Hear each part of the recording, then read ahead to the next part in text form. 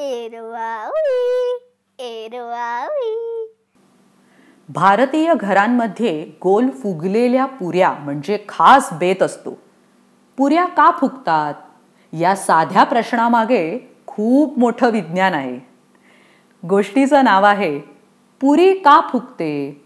मुळात इंग्रजी कथा आहे why does a puri puff up. ही गोष्ट लिहिली आहे वर्षा जोशी यांनी आणि मराठीमध्ये सुद्धा त्यांनीच अनुवाद केला आहे. चित्र काढली आहेत सोनल गुप्ता. हे प्रथम बुक्स प्रकाशनाचं पुस्तक आहे. आदिती आणि आरव यांना पुऱ्या फार आवडतात.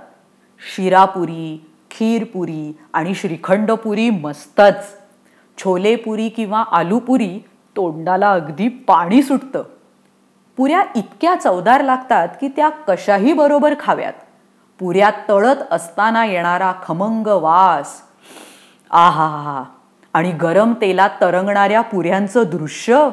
सोनेरी खुसखुशीत गरम फुगलेल्या पुऱ्यांवर नजर पडली की आदिती आणि आरव सर्वात जास्त गोल आणि सर्वात जास्त फुगलेल्या पुऱ्या घेण्यासाठी धावतात. पण पुरी फुगते कशी? तिच्या आतमध्ये हवा असते का? कोण भरत असेल पुरीमध्ये हवा? आदिती आणि आरव फुगे फुगवतात तेव्हा त्यात हवा तोंडाने भरतात म्हणून ते फुगे फुगतात. सायकलच्या टायरमध्ये हवा भरण्यासाठी बाबा पंप वापरतात. पण पुरी फुगवण्यासाठी आई यातली कुठलीच पद्धत वापरत नाही. ती फक्त पुऱ्या तळते आणि त्या फुगतात. कमाल आहे ना? आदिती आणि आरव यांनी ठरवलं की पुढच्या वेळी जेव्हा घरात पुऱ्या बनवल्या जातील तेव्हा निरीक्षण करायचं, प्रश्न विचारायचे आणि उत्तरं मिळवायची. बाबाने गव्हाचं पीठ एका मोठ्या परातीत घेतलंय. त्यात तो थोडं तेल आणि मीठ घालतोय आणि आता पिठात पाणी मिसळतोय. त्या पिठात पाणी अगदी लगेच कसं शोषलं जातं? त्याचं कारण असं आहे की पिठात काहीतरी खूप तहानलेलं आहे. तुम्ही जेव्हा तहानलेले असता तेव्हा तुम्ही काय करता? पाणी पिता. ग्लायडिन आणि ग्लुटेनिन हे गव्हामधल्या प्रथिनाचे 2 प्रकार आहेत. प्रथिने तसंच इतर रासायनिक पदार्थ हे रेणू नावाच्या छोट्या भागांचे बनलेले असतात. प्रथिनांचे रेणू फार तहानलेले असतात. पिठात पाणी घातलं रे घातलं की हे रेणू ते पिऊन टाकतात. मग ते मोठे आणि लठ्ठ बनतात. ते प्रसरण पावतात. साहजिकच त्यांना आता नीटपणे बसायला पुरेशी जागा राहत नाही म्हणून ते एकमेकाला स्पर्श करून ढकलू लागतात. खरं तर ते एकमेकांना चिकटतात. कधी कधी तुम्ही खेळत असताना एकमेकांचे हात धरून साखळी बनवता. मग ती अख्खी साखळी फिरू लागते. त्याचप्रमाणे हे रेणू एकमेकांना चिकटतात आणि एक जाळं बनवतात. बाबाने आता त्या पिठाचा गोळा बनवला आहे. तो आईला तो गोळा आणखी मळायला सांगतोय. ती तिच्या तळहातावर थोडं तेल घेते आणि गोळा मळू लागते. गोळा जोर लावून मळावा लागतो. ती म्हणते की गोळा जर मळला नाही तर पुऱ्या फुगणार नाहीत. या 2 गोष्टींचा परस्परांशी काय बरं संबंध असेल? यातलं गुपित असं आहे, जेव्हा पिठाचा गोळा मळला जातो तेव्हा एकमेकाला चिकटलेले रेणू आता ताणायला सुरुवात होते. जेव्हा ही प्रक्रिया संपते तेव्हा एक नवीन प्रथिन तयार होतं. त्याला ग्लुटेन असं नाव आहे. ग्लुटेन रबर बँड सारखं ताणलं जातं आणि त्याला कोणताही आकार देता येतो आणि म्हणूनच पिठाच्या मळलेल्या गोळ्याला कोणताही आकार देता येतो. आईने पिठाचा गोळा थोडा वेळ बाजूला ठेवला आहे. ती आता खीर बनवते आहे. ती पुऱ्या लाटायला लागली की परत यायचं असं आदिती आणि आरव ठरवतात. आता आई आणि बाबा एकदम तयारीत आहेत. आईने कढईत तेल ओतलं आणि ती चुलीवर ठेवली. ती आता पिठाच्या गोळ्यातून एक छोटासा भाग घेते आणि त्याची पुरी लाटते. बाबा ती पुरी गरम तेलात सोडतो. काही मिनिटात पुरी फुगते. हे कसं काय घडलं? आता काय घडलं होतं ते पाहू. पिठाच्या गोळ्यातील ग्लुटेनमुळे पुरी लाटणं शक्य होतं. जेव्हा गोळ्याचा छोटा भाग लाटला जातो तेव्हा पुरीमध्ये ग्लुटेनचा ताव तयार होतो. जेव्हा पुरी गरम तेलात सोडली जाते तेव्हा तेलामुळे तिचा खालचा पृष्ठभाग खूप गरम होतो. तुम्हाला आठवतंय ना, आपण पिठाचा गोळा बनवण्यासाठी पाणी वापरलं होतं. त्यामुळे उच्च तापमानामुळे पुरीच्या पिठातील पाण्याची वाफ होते. या वाफेचा दाब खूप मोठा होतो आणि तो ग्लुटेनच्या तावाला वर उचलतो आणि म्हणून पुरी फुगते. बाबा आता पुरी उलटतोय म्हणजे तिचा दुसरा पृष्ठभागही सोनेरी बनेल. त्याने आता पुरी कढई बाहेर काढून ताटात ठेवली आहे. आता एक काटा घेऊन, म्हणजे आपण ज्याला फोर्क म्हणतो, काटा घेऊन पुरीमध्ये भोक पाडा.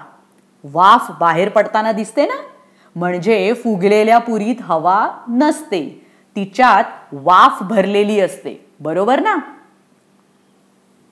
भेळपुरी किंवा दही बटाटा पुरी यासाठी वापरल्या जाणाऱ्या पुऱ्या फुगलेल्या का नसतात? यासाठी 3 कारणं असू शकतात. पुरी जर फार पातळ लाटली तर पुरी फुगण्या इतकी वाफ आणि त्या वाफेचा दाब निर्माण होत नाही, त्यामुळे पुरी फुगत नाही. कधी कधी पुरी लाटल्यानंतर त्यामध्ये काट्याने छोटी छिद्र पाडली जातात. अशा पुऱ्या तळताना निर्माण झालेली वाफ छिद्रांमधून निघून जाते आणि त्यामुळे पुरी फुगत नाही. अशा पुऱ्या वेगवेगळ्या पदार्थांसाठी वापरल्या जातात. पुऱ्या जर कमी तापमानात तळल्या गेल्या तर वाफ हळूहळू तयार होते, दाब तयार होत नाही आणि पुरी फुगत नाही. आपण एखादा एक प्रयोग करून बघूया का? गव्हाच्या पिठातून ग्लुटेन कसं मिळवायचं? गव्हाचं पीठ आणि पाणी वापरून पिठाचा गोळा बनवा. फक्त आवश्यक तेवढंच पाणी वापरा, म्हणजे गोळा फार घट्ट किंवा फार सैल होणार नाही.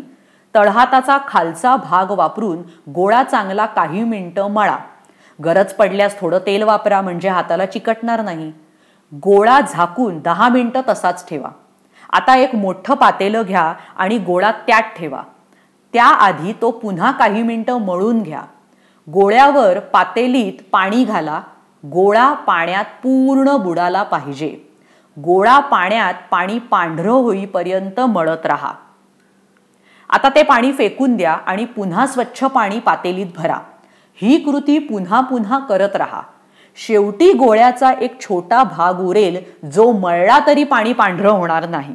याचा अर्थ पिठाच्या गोळ्यातील सर्व स्टार्च निघून गेला आणि फक्त ग्लुटेन उरला आहे. याचं कारण स्टार्च पाण्यात विरघळतो, पण ग्लुटेन पाण्यात विरघळत नाही. पिठाचा तो ग्लुटेन असलेला छोटा गोळा बाहेर काढा. तो रबर बँड सारखा ताणू शकतो आणि परत पूर्वस्थितीला येऊ शकतो. ग्लुटेन मधला स्थितिस्थापकत्वाचा गुण अशा प्रकारे दर्शवला जातो. आपण गोळ्याला पसरू शकतो, त्याला कोणताही आकार देता येतो, हे त्यातून दर्शवलं जातं. पुरी आणि गहू या संबंधी काही लक्षवेधी माहिती. वैज्ञानिकांच्या मते जंगली गव्हाचा उगम मध्य पूर्वेकडील देशांमध्ये 11,000 वर्षांपूर्वी झाला. संस्कृत ज्ञानकोश, अभिलषितार्थ चिंतामणी किंवा मानसोल्लास या राजा सोमेश्वर यांनी 12व्या शतकात लिहिलेल्या ग्रंथातील संदर्भाप्रमाणे पुरीसारखा पदार्थ त्या काळी बनविला जात होता. त्याला पहलिका हे नाव होतं. म्हणजे असं दिसतं की पुरी कमीत कमी 800 वर्ष तरी जुनी आहे. सिरियामधील दमास्कस येथील उत्खननातून आढळतं की गहू 9,000 वर्ष इतका जुना आहे. गव्हाच्या रोपांच्या लावणी आणि कापणीसाठी आणि गहू दळण्यासाठी आवश्यक ती हत्यारं उत्खननाच्या ठिकाणी मिळाली. आता तुम्हाला काही शोधून काढायला खाद्य देऊ. ज्वारी, बाजरी किंवा तांदळाच्या पिठापासून पुरी बनवणं शक्य आहे का? नसेल तर का नाही? पुरीशिवाय इतर कोणते पदार्थ आपण गव्हाच्या पिठापासून बनवतो? पिठामध्ये पाणी जास्त घातलं गेलं तर काय होईल? तवा किंवा तंदूर वापरून गव्हाच्या पिठाचे पदार्थ बनवले तर काय घडतं? गोष्ट संपली. पण तुम्हाला पण अजून गोष्टी ऐकायच्या आहेत ना? मग या www.booksthatspeak.com वर भेटूया. एरवावी एरवावी.